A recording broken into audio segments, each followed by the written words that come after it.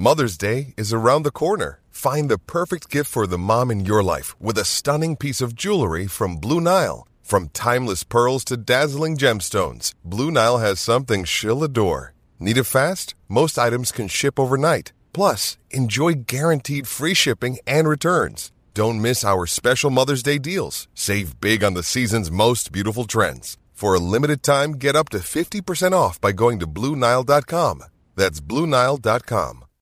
This episode is brought to you by Shopify. Whether you're selling a little or a lot, Shopify helps you do your thing, however you cha-ching. From the launch your online shop stage, all the way to the we just hit 1 million orders stage. No matter what stage you're in, Shopify's there to help you grow. Sign up for a $1 per month trial period at shopify.com/special offer, all lowercase. That's shopify.com/special offer. Think you know the Brooks Ghost? Think again. Introducing the all-new, better-than-ever Ghost 16. Now with nitrogen-infused cushioning for lightweight, supreme softness that feels good every step, every street, every single day. So go ahead, take your daily joyride in the all-new nitrogen-infused Ghost 16. It'll turn your everyday miles into everyday endorphins. Let's run there. Head to brooksrunning.com to learn more. When you need mealtime inspiration, it's worth shopping Kroger, where you'll find over 30,000 mouth-watering choices that excite your inner foodie. And no matter what tasty choice you make, you'll enjoy our everyday low prices, plus extra ways to save, like digital coupons worth over $600 each week. You can also save up to $1 off per gallon at the pump with fuel points. More savings and more inspiring flavors make shopping Kroger worth it every time. Kroger, fresh for everyone. Fuel restrictions apply.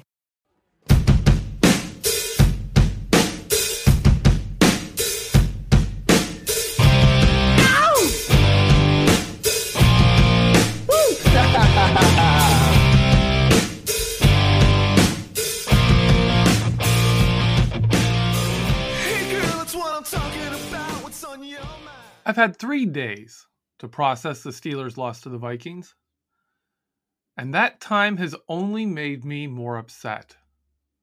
Upset at the state of the Steelers and the level of play, yes, but more upset with the narratives and reactions I see each week, and especially after this week. I'm Geoffrey Benedict. Welcome to the cutting room floor. In Thursday night football, since the drafting of Ben Roethlisberger in 2004, the Steelers are 10-8 on Thursday night. But when you break that down, they are 8-1 at home, and they are now 2-7 on the road. That's a pretty steep difference. In those 2 road wins, Ben Roethlisberger in each of those games threw exactly 20 passes. And the Steelers had a running back run for 120 yards. That's how they won Thursday night football on the road. Run game, Ben throws roughly 20 passes. You can do it. On Thursday night football, in general, you can expect to see teams play like they don't remember what sport football is, like they've never run the plays that are called before, and like no one wants to be out there hitting anyone. AKA exactly what we saw a good bit of in that game.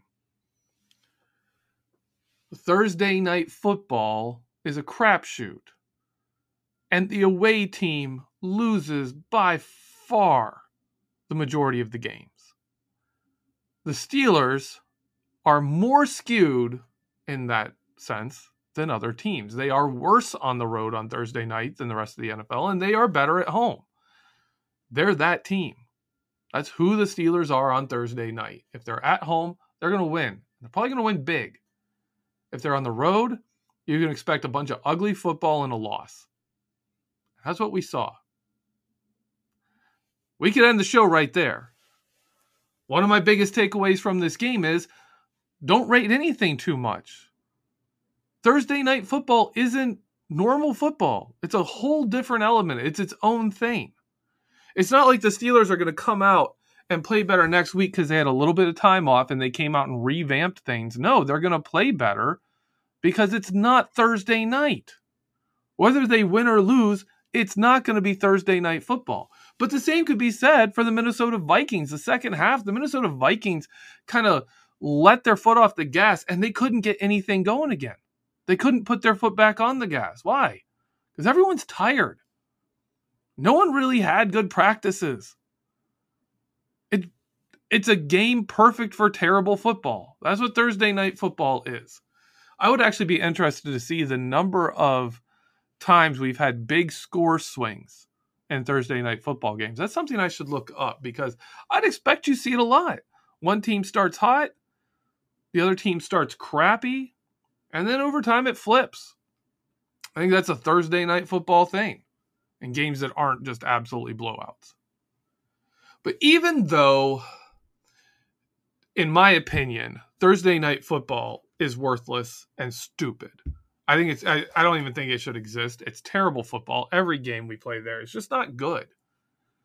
Even though that's my opinion on it, there's still some evaluations we can make in this game. And we're going to start by looking at each position group and where they struggled and where they did well. We're going to start with the offensive line. The positive side of this offensive line game was they did really well when they were blocking someone. In their actual blocking, like once they engaged with someone, how well did they block them? They did pretty good. They did pretty good in the run game. They did good in a lot of those things. Where the offensive line struggled was in the middle of the game when the Minnesota Vikings were blitzing and they were being creative with who they were sending, and they were doing a lot of, loading everyone up on the line and dropping some people and rushing others and mixing up who they're rushing and who they're dropping. And a lot of it involved dropping out the middle of the line or dropping out one part of the line, like three guys next to each other all drop, and blitzing everyone else to try and what's called an overload blitz, because you're sending a whole bunch of people one way and just leaving some blockers with no obvious people to block. The offensive line, because they're looking across and they're saying, okay, I'm going to block this guy. Well, when that guy drops, now they've already taken steps to defend themselves against that guy and to block him. Now they got to go find someone else. They were doing a crappy job of that. Minnesota had all the momentum, all the advantage in those disguised blitzes. And the offensive line just kind of sucked at it.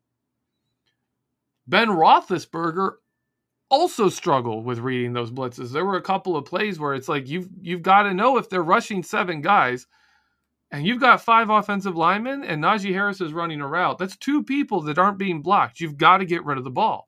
He took a couple of sacks where he just didn't early in the game. It's typical, like, guys, do you remember what sport you're playing kind of moments? Like, hey, wake up.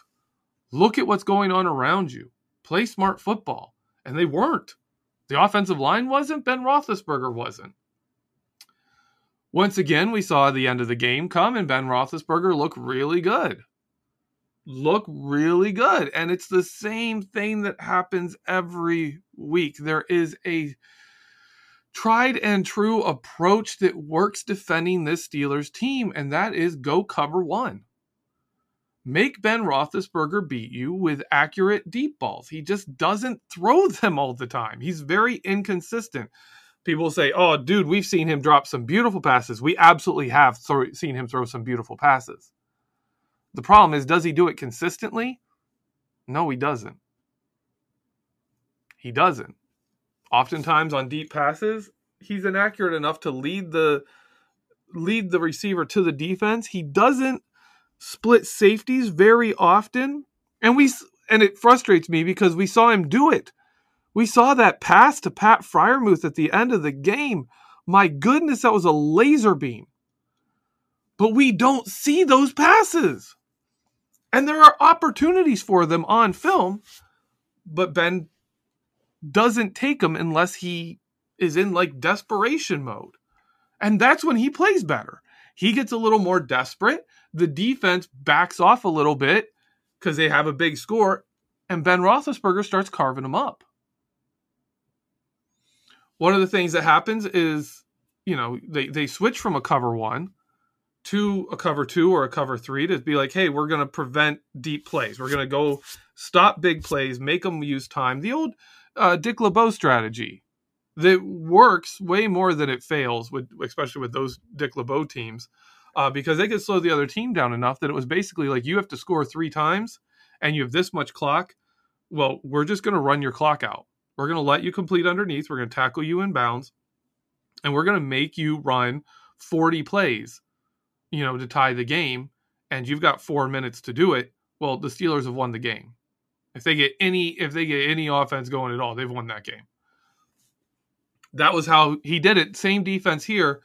But when you do that, you let Ben Roethlisberger start hitting those underneath passes, those crossing routes, those little dump offs to Claypool coming across the middle, and he makes some plays. Or DJ does the same thing. Deontay Johnson gains some yards on those. Ray McCloud has been doing well on those. If you give Ben Roethlisberger those plays, if you give him the little 5-yard stop routes, he gets in a rhythm, and then he can start burning you deep. If you take those away early and you don't let him get in a rhythm, his deep accuracy is usually pretty bad. And so when teams let off and let him start getting into a rhythm, that's when he becomes dangerous and is able to beat them. It's pretty predictable. If you're a defense facing the Steelers and you can keep your defensive players' intensity up, you can run cover 1 and do well against Ben late. And that's Ben Roethlisberger. That's who he is at this point in his age. He needs to get going, and teams playing cover 1, aggressively attacking short routes in the line of scrimmage, can stop him from getting into a rhythm. One unusual thing that happened this game is Ben Roethlisberger and Deontay Johnson struggled. 10 targets for Deontay Johnson. He caught 5, 50%. That's low for him. That's pretty bad. For 76 yards. Not the worst. That's 7.6 yards per target. With an interception on that slant route that you can blame both the receiver and quarterback for. Johnson has to win that route. He has to. And Ben Roethlisberger, or at least, don't let the guy jump in front of you and just be like, oh, no, he jumped in front of me and now he has the ball. What am I going to do? No, you have to fight for that. And as Ben Roethlisberger, man, if you're paying attention, you saw Deontay Johnson, run straight into the defender and then threw the ball to him. They had that beat from the start. That was both of them screwing up there in that interception.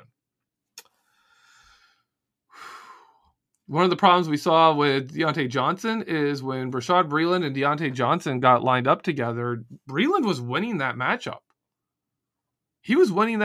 But when Breeland got put on Chase Claypool absolutely destroyed Bashaud Breeland. And that brings us to Claypool. If you take away all of the stupid, immature, and selfish things Chase Claypool did, and there's a number, right? There's a number of them. His performance, running, catching the footballs, was one of the best of his career. The little bit he was on the field after he got benched, when he came back in, he played well. The end of the game, that last drive, was basically just Ben Roethlisberger and Chase Claypool carving him up. That doesn't negate the number of stupid, immature, and selfish things Chase Claypool did, but it does show us what this team needs from him. We can live with an angry Chase Claypool. We can live with an emotional Chase Claypool, but we can't deal with is stupid, selfish, and apathetic Chase Claypool. I don't that's right way to put it, where he's not putting in the same effort. I want to see him out there fighting. You know what? I would take him punching a defender in the face every single game if he was fighting for footballs the way he was fighting in that game. If he was running routes as crisp and as hard as he was running routes in that game. If that's what it takes, I'd take him punching a guy in the face every week. Go do it. Get some unnecessary roughness penalties, but not for poking your finger in someone's face. That's petty and stupid. That's Bush League crap. Not for posing when you need to get the frickin' ball lined up. Posing for a first down marker. That's stupid. I would take angry Chase Claypool and I'd take 2 15-yard penalties for just him being too rough and playing too physical. If it means he's going to put on a performance like he did when he was actually fighting for the ball and making plays. That's my Chase Claypool rant. I just hate the cocky, immature, and petty play by him. Give me angry. Give me violent. I'll take that. I'll take some errors in that regard. But errors of just being stupid and petty and immature, no. I'm not taking that. And there's a problem here that correlates with this, and that is when Deontay Johnson is by far when he's the number one receiver, and by that I mean he's by far the focus of the offense, right? He's getting a lot more targets than anyone else is getting. Even in part of a game, the Steelers are a worse team. When it's more balanced and when Chase Claypool is making plays, the Steelers are so much better. Deontay Johnson, in my opinion, is a phenomenal number 2 receiver. But he's not really a number 1. He's got the skills. He's got the talent. But every single game we are relying on him to be that guy. The Steelers' offense is terrible. So I can't sit here and say, he needs to be that guy. He needs to be the focus of this offense. No, he doesn't, because when they have to do that, when they make those choices and they're just throwing the ball to DJ all the time, this offense isn't good. They need a playmaker that can kind of draw away from Deontay Johnson, and then Deontay Johnson is just absolutely murderous to deal with. Let's move on to the running backs. Najee Harris ran really well. Again, he was a good receiver. He was himself. After a few games where it was looking like he was becoming a better pass blocker, he really struggled with blitz pickup along with the rest of the offensive line and the blocking, and looked like the pass blocker he was earlier in this season where he just really struggled. Najee Harris, he just continues to look like himself, right? Like you can get high or low on him, but he's the same player. Just about every game, he's the same player. Tight end play was really solid. Freiermuth had that touchdown. He was close on what would have been that touchdown at the end. But the 2 touchdowns, the one he scored and the one he didn't catch, were 2 targets, right? Outside of that, he had 1 target. 3 targets. That's his lowest number of targets he's received since the Steelers played the Denver Broncos.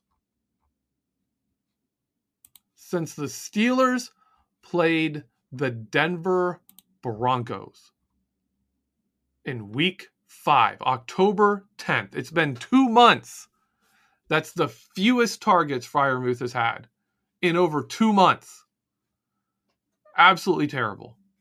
You've got to get him the ball. As for that last pass, man, good play by the defender there. Hit the ball right as Freiermuth brought it in. Didn't have time to really secure it. He was catching it, and then the ball was hit out of his hands. It'd be a super hard task for him to hold on to that. It was a good route, a good job getting to the ball by Freiermuth. It was an absolutely dynamite throw by Ben Roethlisberger, but it was also a great play by the defense. And if you're looking at the game and saying that play lost us the game, and you're tempted to blame Pat Freiermuth, don't. Stop yourself. You can't blame that play. The correct situation to blame is that the Steelers were in a spot where they needed that play, where they needed another 8 points in the fourth quarter, where this team needed to score 29 points in the fourth quarter to force overtime. 29 in one quarter. That's ridiculous. That's why they lost the game. Sure, yeah, it's great that Ben Roethlisberger suddenly looked great at the end of the third period, and you end up with, 17, a little over 17 minutes, the Steelers scored 28 points. That's nice. Good job. But you know what? How about before that? How about the other 43 minutes of the game when the Steelers didn't score a single point? Maybe score a little in another quarter. Maybe that might help. Get things going early in the game. that's the offense. Again, I want to point out that Thursday night football is Thursday night football, and don't read too much into it. It's Thursday night football. The Steelers were terrible as a road team on Thursday night football. If you pay attention to history, you should have been expecting that. That's it for the offense. We're going to take a break, do a little commercial, and when we get back for the second half of the show, we're going to talk about the defense. And there's actually more interesting stuff to talk about on the defense. So stay tuned. Listen up for that right after this break.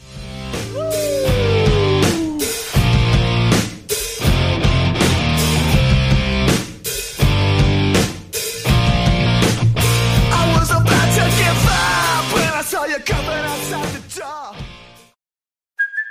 Hey, it's Kaylee Cuoco for Priceline. Ready to go to your happy place for a happy price? Well, why didn't you say so? Just download the Priceline app right now and save up to 60% on hotels. So whether it's Cousin Kevin's Kazoo Concert in Kansas City, go Kevin, or Becky's Bachelorette Bash in Bermuda, you never have to miss a trip ever again. So download the Priceline app today. Your savings are waiting.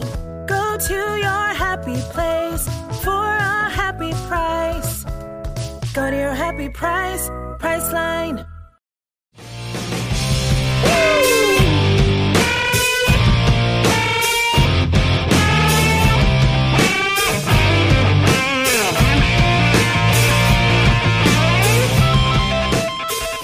Welcome back, Steeler fans. I'm your host, Geoffrey Benedict. You're listening to the Cutting Room Floor. Cutting Room Floor is brought to you, as always, by the Behind the Steel Curtain family of podcasts and by BehindTheSteelCurtain.com, your one-stop shop for all things Pittsburgh Steelers. Today I want to plug a bit of my work that's going to be going up on the website this week. I have, as usual, the Vertex that I do with Dave Schofield. That's going to be on Akella Witherspoon. So if you're interested in seeing what all he's brought to the team, numbers-wise, and also from the film, check out the Vertex from Dave Schofield. Now it'll be going up this week. Also later in the week, a film room looking at Devin Bush. And there's going to be more. That's only 2 of my articles. I do 4 articles a week. I've got 2 more than that coming, and I don't know what exactly they're all going to be on. We'll see what I draw out from the film. Likely another film room if I can do it. Getting on to the theme of this show, we're talking about where the bright spots are in this game. We're talking about what we can take away from Thursday night football, which I'll constantly remind you, be careful what you judge from a Thursday night football game. It's naturally a crappy game, especially for the road team. But let's talk about what we saw. After a really good game against the Ravens, Chris Wormley turned right back into a pumpkin. He was getting driven around. Oh my goodness. There's one play, one of the bigger gains for running the ball. Chris Wormley not only gets driven back, he's off his feet and getting shoved into Montravius Adams. They don't just move Chris Wormley out of where he needs to be to defend the run. They throw him, and I mean throw him into Montravius Adams. It's a play I've heard Devin Bush get criticized for because he ends up with a blocker on him as the only person that can stop this run before it gets to Minkah Fitzpatrick. It's been shown a lot of different places. But that's going to make my Devin Bush film room because holy crap, seeing him just get absolutely just destroyed and thrown into and taking out another of his own linemen. It was incredible. Cameron Hayward actually struggled a bit early on in this game. I wouldn't call his play bad, but he looked mortal. He looked like a normal lineman. And that is rare. That is really rare. He did turn it around pretty quickly, but there for a little bit, I think it was the end of the first and the second quarter, they were running at Cameron Hayward. The Vikings actually were running the ball at Cameron Hayward. He was getting driven back by double teams. He even lost a few 1v1s, got it turned around partway into the second quarter, and was his usual self from then on. But he just had a bad start. And that to me is the epitome of Thursday night football. When you see Cameron Hayward just not being himself at all and looking not good, looking average to below average as a defensive lineman, That's your Thursday night football impact. That's a guy who's tired. That's a guy who is worn out. This is a guy who hasn't had good practices. He's just off. His schedule's off. Everything's off. Pro football players get in a schedule to set up for game day, so they are absolutely their best on Sunday. To change that schedule to go from 6 days to prep for the next week to 3 screws that all up. And we saw that. We saw it with Cameron Hayward. He did not play well for a part of this game. And that's not at all an indictment of him. That's just Thursday night football. And I want to give you that as an example that that happens even to Cameron Hayward on Thursday night football. Montravius Adams was again passable as a defensive tackle, which means he was an upgrade. He was again an upgrade to this defense. A defensive line that is still getting beat too much. Holes were big. They were all over the place. It was a terrible game for the defensive line. But honestly, if you're not used to that by now, if you're not expecting this line to be bad, I don't know what to tell you. Montravius Adams was on the practice squad for a defensive line that's not that great in New Orleans. And he is a significant upgrade over what we have here right now. That's just the state of this line.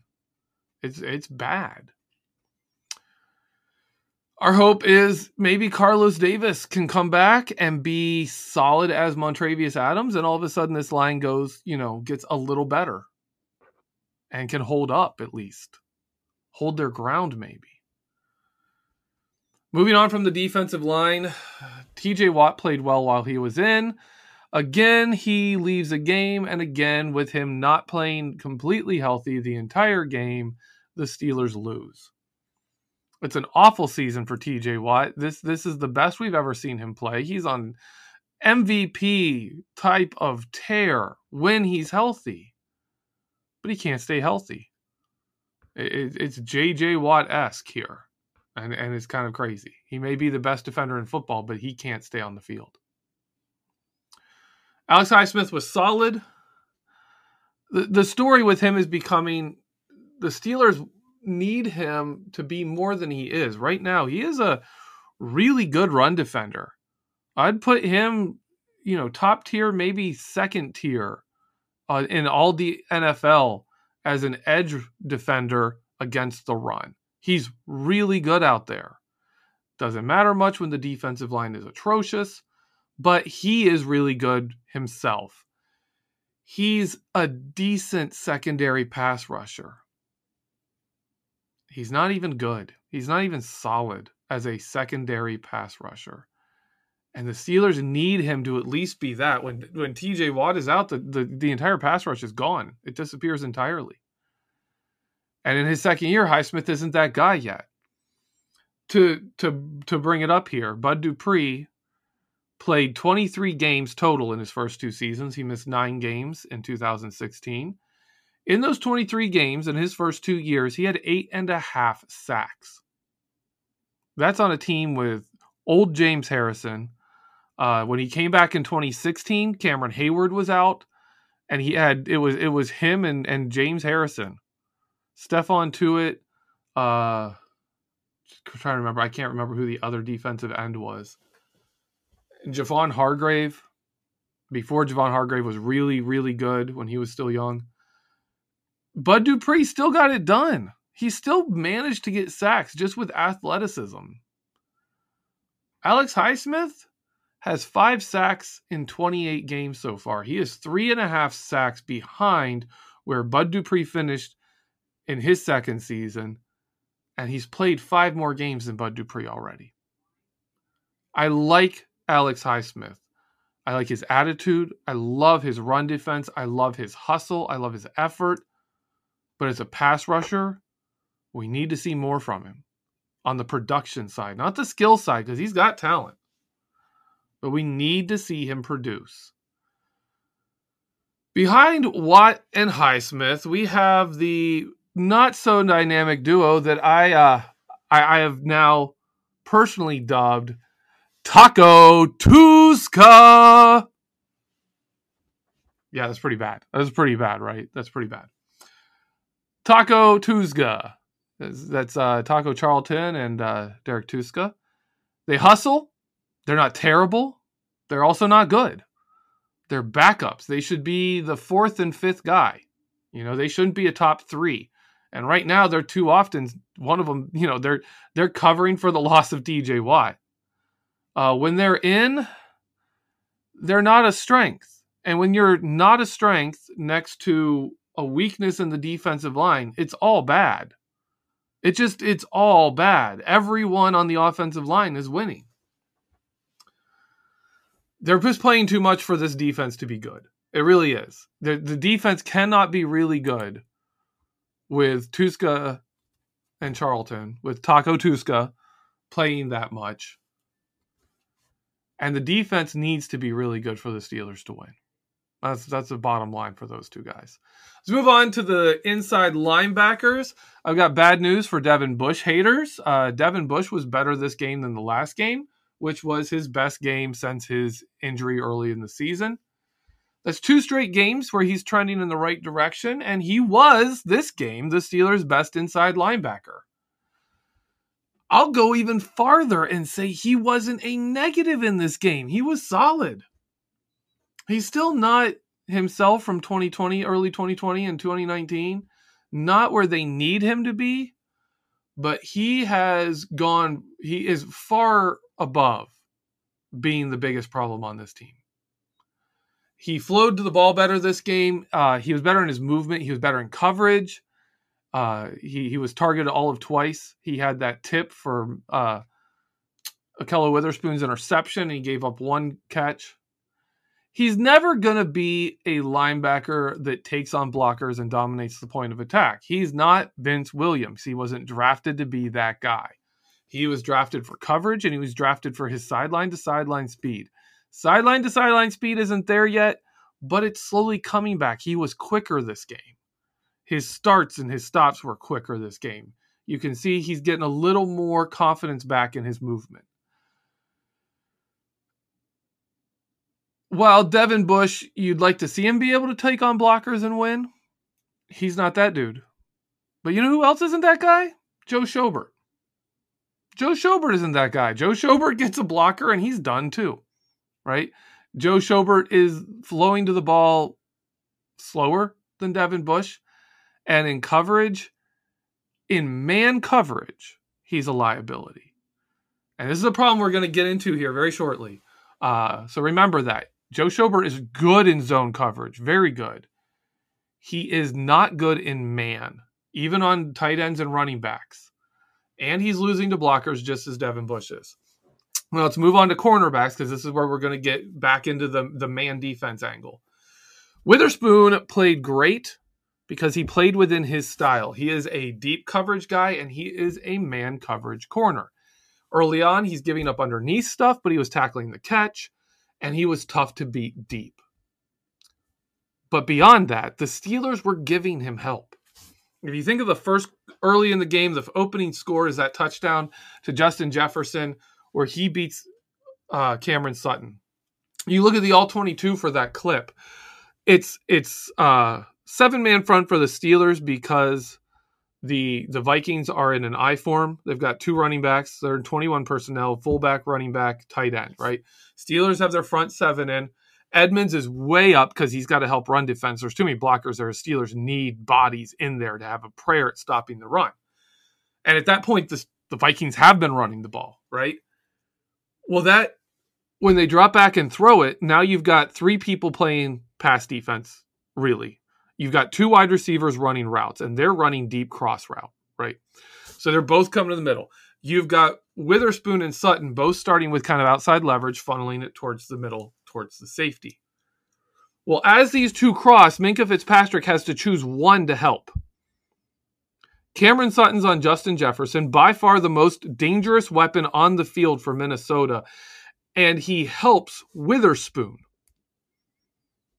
on Minnesota's number 2 receiver who would normally be like their number 3 or number 4 guy. Not covering the guy who may break Randy Moss's record for most yardage in the first 2 seasons of their career. Guy who's in on the pace where he could challenge that, right? Minkah Fitzpatrick helps Ahkello Witherspoon, leaving Cameron Sutton alone with Justin Jefferson, and predictably, that's where the ball goes. Like, that's where you go. Sutton is not a man coverage guy. He's better in zone, and he's not a guy you want on an island with another team's number one receiver, especially an athlete and route runner like Jefferson. If it's one of the two, if it's a faster player but they're not good at running routes, Sutton can handle it a little better. If it's a guy who can run routes but it's not that fast, Sutton can do it. But when you get one of those top tier guys, Cameron Sutton can't be on an island with that guy and win that. Sutton's a good, solid number 2 corner. And we were asking him to be like Darrelle Revis there, right? A lot of this game, he was asked to do that.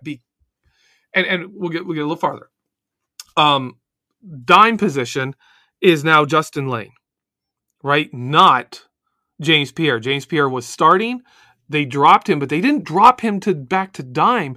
They dropped him out of the lineup, and there's a reason why, because James Pierre is a fantastic zone corner who doesn't do well in man. And the Steelers, with Witherspoon and Justin Lane, are playing 2 corners who are much, much better in man. And with the Steelers needing to really load the box and go cover 1, they have to play more man. The run defense and the failings of the defensive line has created a situation where the Steelers don't use zone as much, and they're using cornerbacks that are more man cover guys, putting Cameron Sutton in a role that he's not quite as good at, and leaving situations where Minkah Fitzpatrick has to choose between who he's going to help on these routes. And he chose Witherspoon, and you get a touchdown. If you go late in the game, the 62-yard touchdown, the only really, big, long play of the game in the passing game, the one that got past the safeties, it's also in 21 personnel. Steelers have their 7-man front. TJ Watt is out. Edmonds up in the box to help cover the run. The play saw Ahkello Witherspoon's guy come across the field in a deep cross, but it's not like a deep cross. You think the route's making X. This one, the route flattens out and he goes straight across the field, and the other route goes just straight deep, right? Minkah Fitzpatrick does what the defense is set to do there. He jumps that middle route so that you can't throw it for the first down. And Ahkello Witherspoon's job is to drop deep. Ahkello Witherspoon can't catch up to help Cameron Sutton. And you had Cameron Sutton one-on-one with the receiver. The real problem on this play, though, is Kirk Cousins has 3.5 seconds to stand there, watch this take place, watch where Minkah Fitzpatrick goes, and then step into a throw and throw completely clean with no one around him. No threats, no pressure, nothing, let alone contact. He's just completely free. He throws, goes through his whole follow through, and stands there perfectly clean. Throws a beautiful pass because of it. Most NFL quarterbacks are going to be able to throw a really nice deep ball if they have that kind of situation where they can stand there for 3.5 seconds, figure out exactly where they need to put the ball, and then throw it completely clean. No restrictions to their movement, no contact, nothing. That's how you give up a big play. The receiver also got away with a bit of a push-off. Cameron Sutton always struggles with physicality in the routes, and so he struggled a little bit more with that push-off than than a Joe Hayden would. But that's Cameron Sutton. That's him.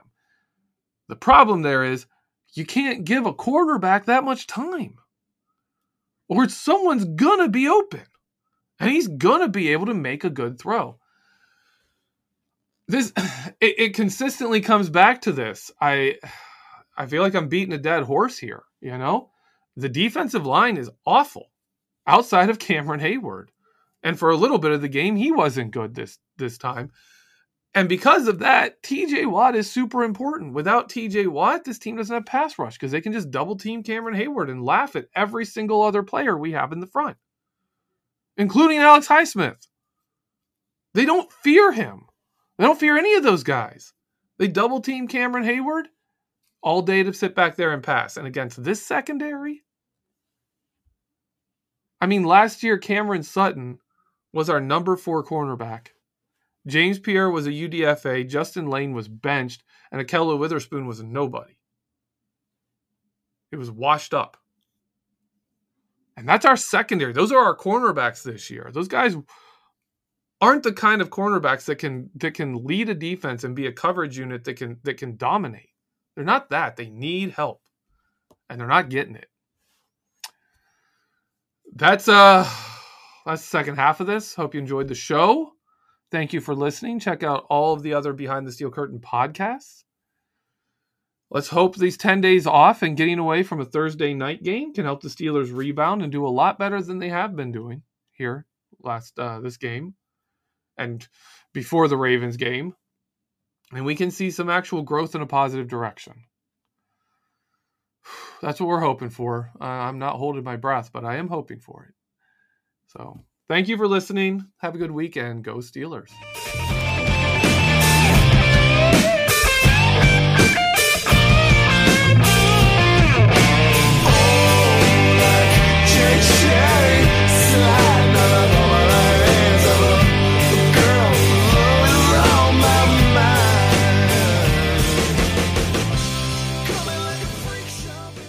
Hello, it is Ryan, and I was on a flight the other day playing one of my favorite social spin slot games on ChumbaCasino.com. I looked over at the person sitting next to me, and you know what they were doing? They were also playing Chumba Casino. Coincidence? I think not. Everybody's loving having fun with it. Chumba Casino is home to hundreds of casino-style games that you can play for free anytime, anywhere, even at 30,000 feet. So sign up now at ChumbaCasino.com to claim your free welcome bonus. That's ChumbaCasino.com and live the Chumba life. No purchase necessary. VGW. Void where prohibited by law. See terms and conditions. 18+. With Lucky Land Slots, you can get lucky just about anywhere. Dearly beloved, we are gathered here today to... Has anyone seen the bride and groom? Sorry, we're here. We were getting lucky in the limo and we lost track of time. No, Lucky Land Casino, with cash prizes that add up quicker than a guest registry. In that case, I pronounce you lucky. Play for free at LuckyLandSlots.com. Daily bonuses are waiting. No purchase necessary. Void where prohibited by law. 18+. Terms and conditions apply. See website for details.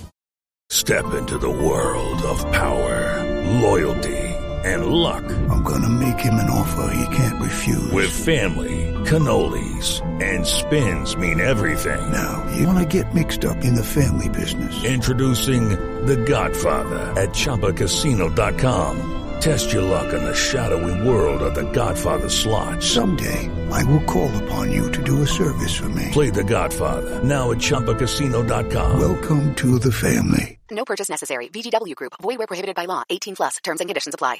Hello, it is Ryan, and I was on a flight the other day playing one of my favorite social spin slot games on ChumbaCasino.com. I looked over at the person sitting next to me, and you know what they were doing? They were also playing Chumba Casino. Coincidence? I think not. Everybody's loving having fun with it. Chumba Casino is home to hundreds of casino-style games that you can play for free anytime, anywhere, even at 30,000 feet. So sign up now at ChumbaCasino.com to claim your free welcome bonus. That's ChumbaCasino.com and live the Chumba life. No purchase necessary. VGW. Void where prohibited by law. See terms and conditions. 18+.